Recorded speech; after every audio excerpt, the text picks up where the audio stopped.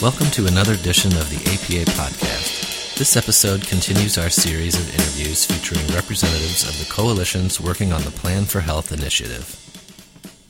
Lack of physical activity and lack of access to nutritious foods are two major determinants of chronic disease. The cost of chronic disease is high. Treating individuals with chronic diseases accounts for 86% of our nation's healthcare costs, according to the CDC. The American Planning Association is working to improve the health of our communities through its Plan for Health initiative that has provided $2.25 million in grant money to 18 local coalitions. I'm Roberta Ruers with APA. Today we're talking with Emily Hultquist, the APA Connecticut chapter president and part of the Eastern Highlands Health District CHART, or Community Health Action Response Team, coalition. The coalition is working to create a toolkit to enhance Planning and Zoning Commission's understanding of how planning can impact long-term public health. Emily, thanks for joining me today. Thank you for having me. Can you tell me a little bit about specifics of what the coalition is working on and what their goals are? Sure.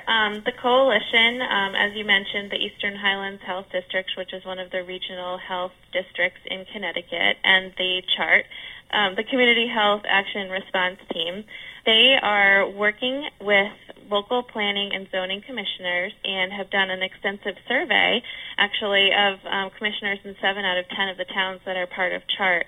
And they have been working to understand how commissioners view their role and what they view their role is in relation to public health. And that is particularly in the areas of walking and biking, healthy active transportation, and healthy foods.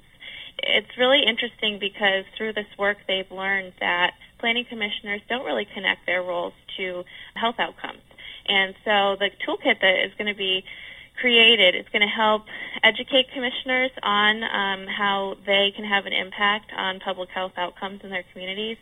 And it's going to include things, for instance, it could include model zoning, regulations, information on how to include public health outcomes in the goals and policies of your plans of conservation development, things of that nature to really help commissioners connect what they're doing to the health of the citizens in their communities.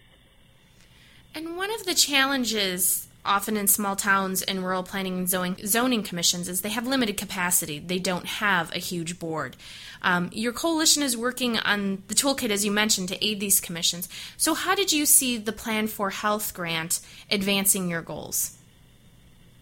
It really helped because I believe that, as a chapter, we work on, helping planners plan in Connecticut. That's one of our main strategic goals. But really, when it comes to decision makers and commissioners, as you mentioned, there are quite a lot of resources from APA and from us as a chapter, but the grant really is helping us provide actual tools specific to Connecticut communities that provides direct assistance to commissioners on connecting planning and health. It's something that has an idea that's sort of been coming around to the planning community, meaning the planners and planning professionals in Connecticut. But as far as local commissions, this grant is really helping us connect to them with these specific tools. And you mentioned previously increasing awareness, so that sounds like that's a really big component of your initiative. Mm-hmm. Yes, it is. Increasing awareness is a huge part of this.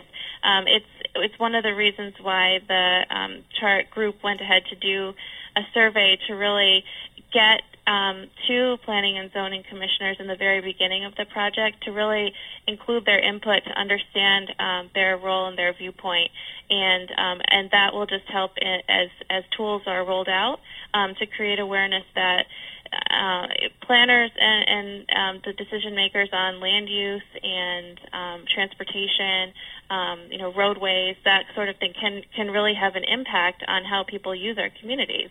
Having a sidewalk in a community might not be something that a planning commission thinks is part of their job to decide, but it's really it is a part of a development. It's a part of a design of a community and a neighborhood, and it really is going to impact whether someone walks out of their house and walks to where they're going rather than gets in the car. And collaboration obviously is a key element of the Plan for Health initiative. How has this initiative changed the relationship between planning and public health professionals in Connecticut?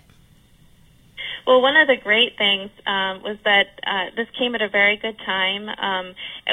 We, as a chapter, reached out to the Connecticut Public Health Association. We had been already, as a chapter, trying to reach out to related professional groups to kind of make some connections.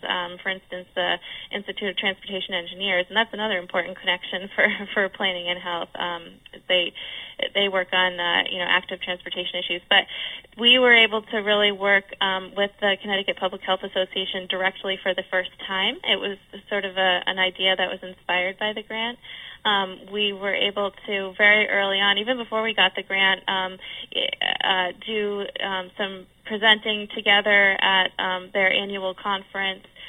We were able to plan a forum even ahead of getting the grant. So we really were able to jumpstart that relationship, and I think it was really inspired by linking up our two organizations as the Plan for Health initiative called for. Excellent. And your coalition is going to be speaking at the Southern New England APA Chapter Conference along with Massachusetts. Can you tell me a little bit about that particular effort that's coming up? Yes. Our regional conference, as you mentioned, is what we call the SNEPA conference. It's the Southern New England states of Rhode Island, Connecticut, Massachusetts have a conference every year. Massachusetts and Connecticut chapters both receive Plan for Health grants. And so there will be a panel session at our conference related to the projects that are being conducted in our two states and how they're different and also what the benefits are of those projects. And bringing it to an even wider audience, talking about the grant. Absolutely. Yes. We have not only planners coming to the conferences, municipal planners, but we have regional planners, we have consulting planners, we have land use attorneys, we have a whole wide group of folks that come to the conferences, and yes, it will broadcast that message loud and clear for them. You mentioned a little bit about how the Plan for Health initiative is taking some immediate steps within the communities. Can you project a little bit out, what do you see some of the benefits being long-term for the community and the region as a whole? Sure. I think that this has the real potential to change how communities think about these two subject matters. I think very often people don't think about getting, being transportation, walking, biking as part of a healthy lifestyle, and I think that this is really going to change the viewpoint of commissioners, actual citizens in the communities, on how they can bring these types of things to their communities. Great, thanks, Emily.